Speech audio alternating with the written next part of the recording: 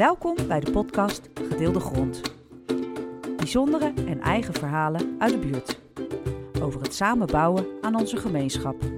In elke aflevering staat een plek of initiatief, een common, centraal.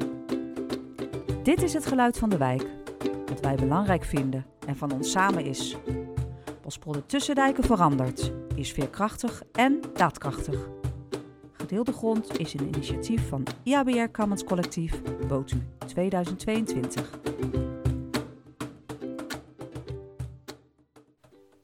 En we zitten hier bij Studio Delfshaven. En we zitten met een rijk gevulde tafel. Laten we even de tafel rondgaan. Wie zit hier? Ja, mijn naam is Madelon stoelen. Mijn naam is Colin. Dennis Lauwhuis. En Marlies. Mooi. Hey, om even voor de luisteraar helderheid te krijgen. Wat is Studio Delfshaven? Madelon, wil jij er iets over vertellen? Ja, Studio Delfshaven is een buurthuiskamer. In de wijk Schans-Watergeus. Er gebeurt hier van alles. We hebben inloopspreekuren, we hebben koffieochtend. Je kan hier creatief zijn met vrij betekenen. Dat is dus tekenen op gevoel, zullen we maar zeggen. Daarnaast hebben we ook spelletjesochtend, of spelletjesmiddag is het eigenlijk. En ja, er komen hier ook jongeren samen op de zondag. En ja, daarnaast hebben we regelmatige exposities en kleine evenementjes rondom muziek en dat soort dingen. Hey, mooi. Sinds wanneer is deze plek hier, Madelon? Nou, hier is het denk ik ongeveer een jaar of 5, 6. Hiervoor zaten we op een andere plek. En als je nou even kort aangeeft, hoe werkt deze plek nou voor de gemeenschap? Nou, het is een plek waar mensen makkelijk kunnen binnenlopen. Tenminste, eigenlijk is het ook zo dat de deur regelmatig dicht is, ook vanwege de kou. Maar toch komen mensen hier makkelijk binnen om een vraag te stellen. En soms is dat ook vanwege de weggeefkast of de buurtkoelkast die hier buiten staat. Maar ja, inmiddels zitten we hier ook al zo lang. En als mensen hier iemand zien zitten, dan zijn ze toch wel geneigd om binnen te komen met een vraag. Dus, Oké, en wat voor soort vragen zijn dat? Nou, er kunnen eigenlijk voor allerlei soorten vragen zijn. Maar gisteren kwam er iemand, eigenlijk was wel een beetje verdrietig. Maar dat was een buurvrouw die kwam huilend binnen omdat ze haar energierekening niet kon betalen. Omdat de Eneco had haar maandbedrag opgehoogd. Ja, dat soort buren komen binnen, maar ook gewoon mensen met een vraag over financiën. Of als ze gewoon een brief niet kunnen lezen of om een telefoontje te plegen. Dat soort dingen, ja. Mooi. Hey, verder zit hier aan tafel ook Colin. Hoe ben jij hier betrokken geraakt bij deze plek in Delfshaven, bij Studio Delfshaven? Eigenlijk via de Zorgvrijstaat. Zij huisvesten hier ook. Verzorgen allerlei herstelinitiatieven rondom het thema mentale gezondheid. Een stukje wat buiten deze plek ontstaat is het voor elkaar boksen. Waarbij ik mensen elke week een stapje vooruit help door in een lichaam te komen en uit een geest. En daarnaast doe ik allerlei andere activiteiten. En wat doe jij hier, Colin? Ik creëer vooral dingen die een beetje licht mogen krijgen. Eén ding daarvan is ik zal het even hip zeggen, pimpen van de buurtkoelkast. Op een gegeven moment hadden we een initiatief van een buurman. Steven is zijn naam. Ja, ik vond eigenlijk dat het wel een gezicht mocht krijgen. Ik vind sowieso armoede en honger is een onzichtbaar maatschappelijk dilemma. We wonen sowieso hier in BOTU, een van de armste wijken van Nederland. En als je hier op een belangrijke plek zit, waarbij de weggeefkast eigenlijk al een hele prominente plek heeft, daar hoort zo'n buurtkoelkast eigenlijk wel bij. Dus het is niet alleen een hotspot, maar ook een chille plek, waarbij mensen toch wat ze over hebben kunnen meegeven aan anderen. En het mooie hieraan is eigenlijk dat je weet niet wie de afzender is, maar het komt altijd toch terecht. Madelon, ik begreep, er zijn hier een aantal initiatieven die nader belicht kunnen worden. Kun jij er eentje noemen waarvan je zegt, god, dat is nou bijzonder dat we dat hier gerealiseerd hebben? Ja, ik denk sowieso de weggeefkast en de buurtkoelkast. Oké. Ja. Hey Colin, vertel eens, wat is de weggeefkast en de buurtkoelkast? Dat is een hele belangrijke plek hier in de wijk. Op de Watergeusstraat waar we zitten. Het is een kruispunt waar toch mensen op en af en aan lopen. De weggeefkast, dat was eigenlijk al een bekende hotspot. En mensen kwamen hun spullen altijd geven en ruilen. En het kwam altijd wel op een goede plek terecht. En via onze buurman Steven is er een buurtkoelkast gekomen. Ik geloof dat het concept uit New York kwam. En daar hebben ze van die community fridges. En daar delen mensen hun eten, wat ze over hebben. Gewoon om de buurt een wat rijker gevoel te geven. En dat is eigenlijk in principe hetzelfde concept. Je stopt er iets in, je haalt er iets uit van de gullegever en de anonieme nemer, zeg maar. Belangrijk vond ik dat deze buurtkoelkast wel een bepaald uiterlijk mocht krijgen. Dus ik heb uiteindelijk een gezicht gegeven aan onze buurtkoelkast. Oké, mooi. Vertel eens, want we kunnen dat niet zien in een podcast. Hoe heb jij gezicht gegeven aan de buurtkoelkast? Ja, dat is een leuke vraag, Hugo. Ik heb uiteindelijk bedacht, hoe ga ik hier iets kunstzinnig van maken, wat uiteindelijk de buurt opvrolijkt. Hè? Want het is heel makkelijk om een buurtkoelkast mee te nemen als je gewoon buiten staat hier. Want dan willen mensen hem voor zichzelf gebruiken. Maar hij is natuurlijk van ons allemaal en voor iedereen. Dus ik probeerde eigenlijk een soort van graffiti-achtig uiterlijk te geven met een van mijn bronnen ter inspiratie, Keith Haring. En ik heb eigenlijk allerlei etenswaren erop gezet. Je moet hier beseffen dat hier in deze wijk veel verschillende culturen rondlopen. Dus teksten probeer ik te minimaliseren. En uiteindelijk was het een witte tafelmodel, zo ziet de koelkast eruit. Eigenlijk een wit canvas waarbij ik illustraties heb op getekend met de hand. Ook om mensen te inspireren van, heb je nog een bloemkool over? Ik zal even uitleggen hoe dat dan ging. Op een gegeven moment was ik hier bezig in de straat en waren bezig met de weggeefkast een nieuwe vorm te geven. Dat is overigens nu een weggeefzuil geworden. De implementatie van de buurtkoelkast. En ik had heel even geen idee, want de koelkast was nog niet helemaal gevuld met illustraties.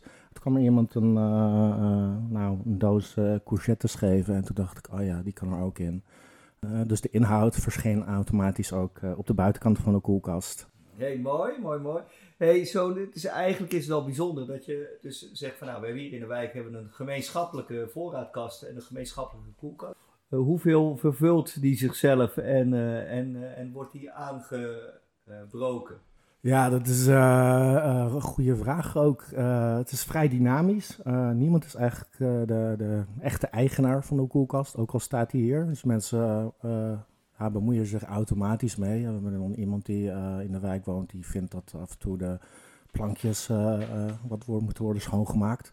En zo hebben we ook een vrouw, die kwam laatst binnen hier bij de studio. Die vroeg om een stoffer, een blik en een bezem.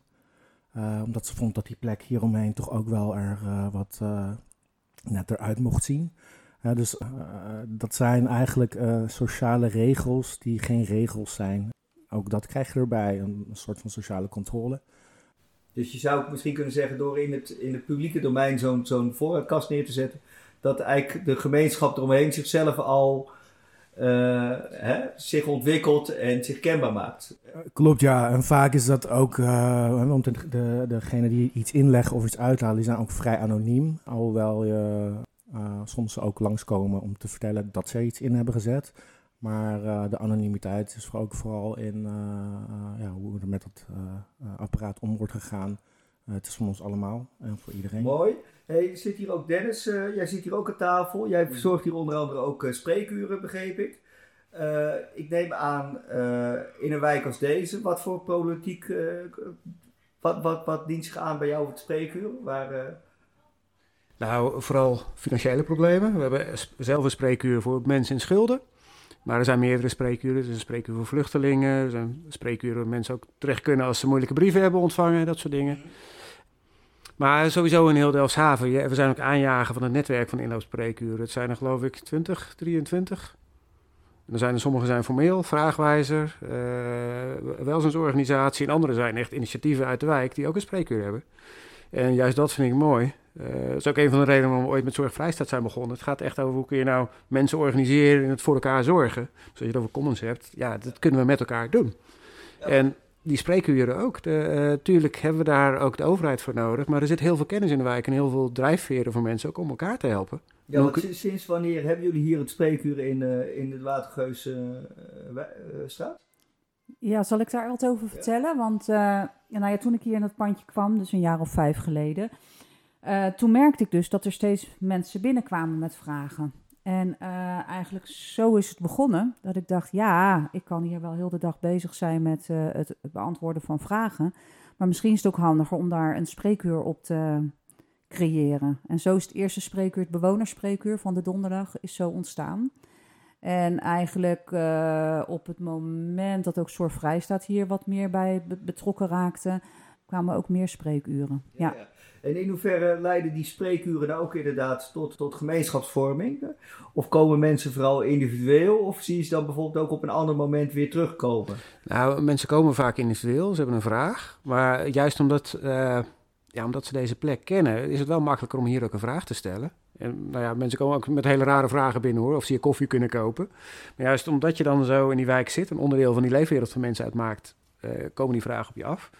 Maar dan gebeurt het soms wel ook dat hier, laatst had een mevrouw, die heeft dan een financiële vraag, maar uiteindelijk moet ze ook komende week vanuit de crisisopvang naar een eigen woning. En ze heeft niet heel veel spullen, maar wel 2 kinderen en een wandelwagen. Ze kan er niet allemaal zelf sjouwen. Ja, dus dan regelen we ook een busje en dan zorgen we dat we met haar gaan verhuizen. Ja, dus zo geef je eigenlijk ook met elkaar op zo'n plek invulling aan een stukje gemeenschappelijke zorg. Ja, en solidariteit, ja. Ja. Hey, het is misschien wel leuk om dan even over te stappen naar Marlies. Jij zit hier ook aan tafel. Wat is jouw bemoeienis hier met Studio Delfshaven? Ook vanuit de Zorgvrijstaat. Mm-hmm. En een van de dingen die ik doe, maar wel samen met anderen, is op maandagochtend de opstartkoffie. En dan kunnen de mensen van 10 tot 11 binnenkomen om een kopje koffie te drinken. En het over te hebben van, wat ga je in de week doen? Is er iets waar je tegenaan loopt? Of we praten over koetjes en kalfjes, dat mag ook. Dus een beetje breed. Mooi. Hoe lang doe je dat nu al, die opstartkoffie hier? Hier in de studio. Eigenlijk tijdens de corona, toen het in de winter koud werd, zijn we begonnen, want we zaten eerst op de hooidrift, maar dan was het niet warm. En de opstartkoffie zelf is opgestart door Patrick. En die ben ik op zijn verzoek heel snel gaan helpen. En dan doen we het hier voortzetten. Jullie zitten nu hier. Wat is voor jou de meerwaarde van die opstartkoffie? De week te beginnen met mensen. Je een week niet de week inrennen en je laten overstelpen door al het werk. Maar even gewoon rustig met z'n allen die zin hebben de week te beginnen.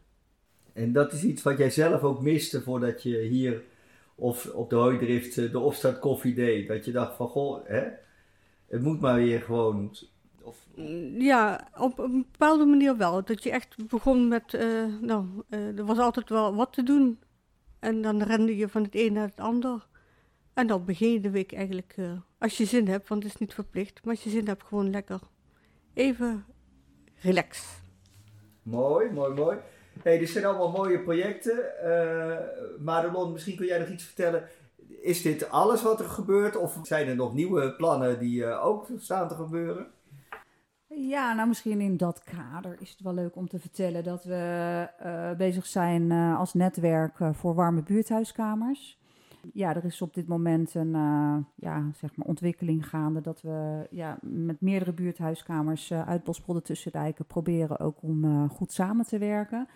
Het idee achter die warme buurthuiskamer is dat als mensen bijvoorbeeld thuis de kachel niet aan kunnen of willen zetten omdat ze daar geen geld voor hebben of omdat ze gewoon wat gezelligheid zoeken, dat ze ook gewoon welkom zijn om in Studio Delfshaven binnen te lopen. En daarnaast dus gaan we leuke activiteiten organiseren om het ook wat warmer te krijgen. Dan kan je denken aan, misschien met elkaar gordijnen naaien of mutsen breien, noem maar op.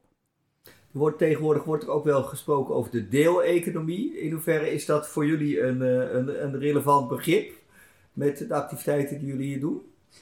Ja, ik denk sowieso is die buurtkoelkast en de weggeefkast is daar wel echt een heel mooi voorbeeld van, vind ik zelf. En als je kijkt naar wat hier in de studio staat, dit zijn allemaal spulletjes die gewoon verzameld zijn uit de buurt. Of die bij de container stonden of bij de weggeefkast. Dus ja, wat dat betreft is het ook een voorbeeld van de deeleconomie eigenlijk, denk ik. Ja, we delen met elkaar en als spulletjes hier weer over zijn, gaat het ook weer naar anderen. Oh ja, we hebben trouwens nog een bakfiets ter beschikking over delen van gesproken. Dus als mensen een fijn idee hebben of ze hebben de bakfiets af en toe nodig, dan kunnen ze deze hier lenen, ophalen, misschien banden oppompen, maar vooral gebruiken om goede dingen mee te doen. Mooi, dat klinkt eigenlijk allemaal heel liefelijk en mooi. Maar is er hier ook alleen pais en vree of kom je ook echt de rauwe randen van het leven hier in de wijk tegen en dat je zegt daar willen we eigenlijk oplossingen voor vinden, maar daar zijn we niet toe in staat. Wie kan er iets over vertellen? Nou ja, vanuit opheppen komen we dat natuurlijk tegen. Een hoop mensen. Ja, dat is ons schuldenproject. Ja. Daarmee heel veel mensen vanuit schulden. En die cijfers zijn echt niet fijn. Er zijn zoveel mensen die in problematische schulden zitten. Dat betekent dus dat je er zelf niet in 3 jaar uit kan komen. Er zijn wel formele voorzieningen voor, maar die zijn vaak op afstand. Mensen vertrouwen de overheid niet altijd. En daar kun je als wijkpartij ook een rol in spelen. Dus wat wij nu doen is hier ook schuldhulpverlening vanuit de wijk. En dan wel toeleiden ook naar de instanties die ervoor bedoeld zijn. Maar we gaan met mensen samen, naast mensen, ze toeleiden. Maar daar kom je echt wel problemen tegen. Vaak als er schulden zijn, dan heeft het ook, dan spelen ook wel problemen op andere vlakken. Daarnaast zijn we nu bezig van een tijdje met een community geestverwanten. Dus een community voor zelfregie en herstel. Juist ook psychische kwetsbaarheid. Daar komen we ook veel tegen. Daar willen we ook wat voor. En ik zou deeleconomie ook graag op die manier willen invullen. Hè? Dat het niet gaat over spullen die je met elkaar deelt, maar ook vragen en problemen waar je met elkaar probleemeigenaar van wordt en ook met elkaar werkt aan oplossingen. En dat proberen we echt te doen met geestverwanten op mentale gezondheid. Ja, want ik denk op dat gebied, wat we vooral zien is ook heel veel verborgen psychische klachten. Dus de verborgen psychiatrie. En ja, dat merk je gewoon aan heel veel mensen die hier ook binnenkomen. Je voelt gewoon, er is meer aan de hand. En je zou wel willen dat je, elk mens zou kunnen helpen. En dat is wel ingewikkeld. En in hoeverre kun je nu met Studio Delfshaven als gemeenschapsplek, kun je daaraan bijdragen aan dat mensen toch meer de verbinding bij elkaar vinden? Ja, door mensen met elkaar in contact te brengen. Toevallig, van de week was er een mevrouw hier gevallen. Ja, dat is eigenlijk helemaal niet zo leuk verhaal natuurlijk. Maar uiteindelijk kwamen we wederom met elkaar in gesprek. En dat blijkt dan een mevrouw te zijn die zelf inderdaad wel kampt met het een en ander aan psychische problemen en zo. Maar daar eigenlijk al net een beetje uit is en ook weer graag wat voor een ander wil betekenen. En die gaat nu dus ook aanhaken bij een van de spreekuren. Dus op zo'n manier maken we ook wel weer verbindingen. En kijken we hoe we mensen ook weer verder het netwerk in kunnen krijgen. Heel mooi. Want in hoeverre heb je zo de afgelopen 5 jaar, zeg maar, de wijk of de gemeenschap hier rondom dit huis zien groeien? Qua betrokkenheid? Qua bewoners bedoel je? Het komt en gaat, hè, want we zitten hier al een tijdje. En er zijn hier heel veel verschillende initiatieven geweest die soms ook wel weer weg zijn gegaan. Rondom groen, rondom kunst, allerlei creatievelingen, waar dan ook wel weer vrijwilligers bij betrokken waren. Nu zeker ook weer sinds Zorgvrijstaat hierbij betrokken is, groeit dat steeds meer. En ook in dat netwerk van warme buurthuiskamers. Mooi. Hey, Colin, voor de toekomst, wat hoop jij hoe het project zich gaat ontwikkelen rondom gedeelde economie? Ja, wat Madelon eigenlijk net zegt, hè, dat is vrij heel weinig zichtbaar. En ook wat Dennis zegt, de geestelijke gezondheid. Ja, je ziet niet altijd, zeg maar, dat er iets speelt. Dat is wat anders dan een gebroken been. En dat is vrij aanwezig hier. Mensen die in de schulden zitten, in armoede leven, op de wachtlijst staan voor een voedselbank. Dus ik hoop eigenlijk dat we steeds meer... Dus er speelt gewoon een heel groot taboe rondom armoede en schulden, dat we dat kunnen doorbreken. Oh, trouwens, een ander taboe nog, om daarop aan te haken is dat we binnenkort ook een MUP worden.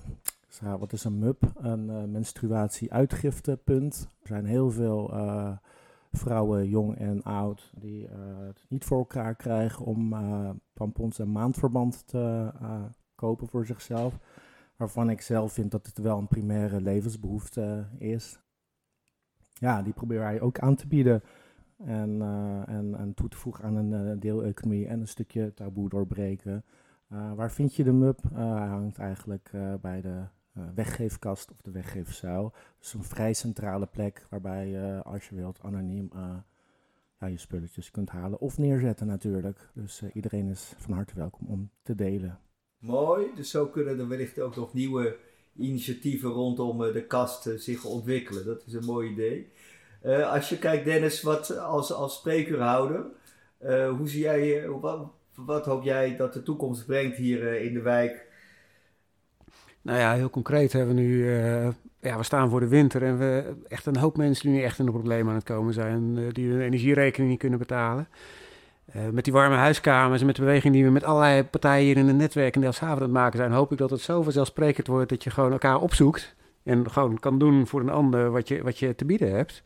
Dat je, ik weet, volgens mij is het sinds de oorlog, de Tweede Wereldoorlog, hebben we niet meer in zo'n tijd gezeten. We hebben de corona gehad, we hebben nu echt een behoorlijke energiecrisis en inflatie. Ik ben benieuwd hoe we hier over 20, 30 jaar op terugkijken, maar dat je hier in Botu dan kan zeggen, potverdorie, we hebben elkaar echt er doorheen gesleurd. Dat hoop ik dat we nu voor elkaar gaan krijgen en dat daar heel veel verbindingen tussen mensen door ontstaan. Is dat voor jou ook herkenbaar, Marlies?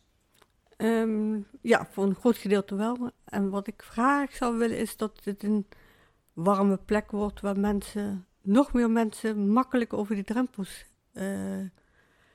lopen. En dat ze hier dan iemand zien zitten aan de tafel en dat je dan heel gastvrij koffie, thee kan krijgen.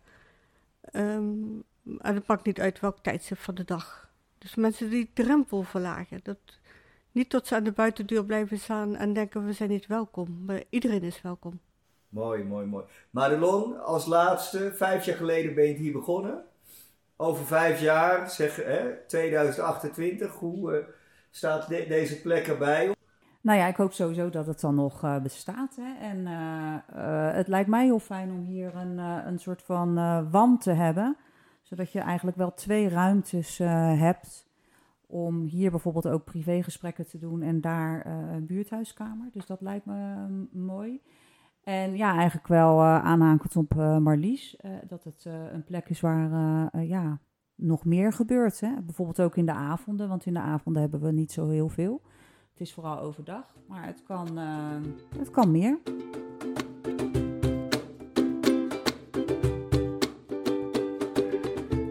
De podcast Gedeelde Grond gaat over verandering en in beweging zijn, over transitie. Op weg naar een duurzame, rechtvaardige en veerkrachtige wijk. Het vele klein is het nieuwe groot. De IABR laat dat vele klein in Botu graag horen en zien. Maak een wandeling door de wijk en doe de Go Botu Tour. Luister ook naar de andere podcasts in deze serie. Fijn dat jij zo betrokken bent. Tot horens in en over Botu.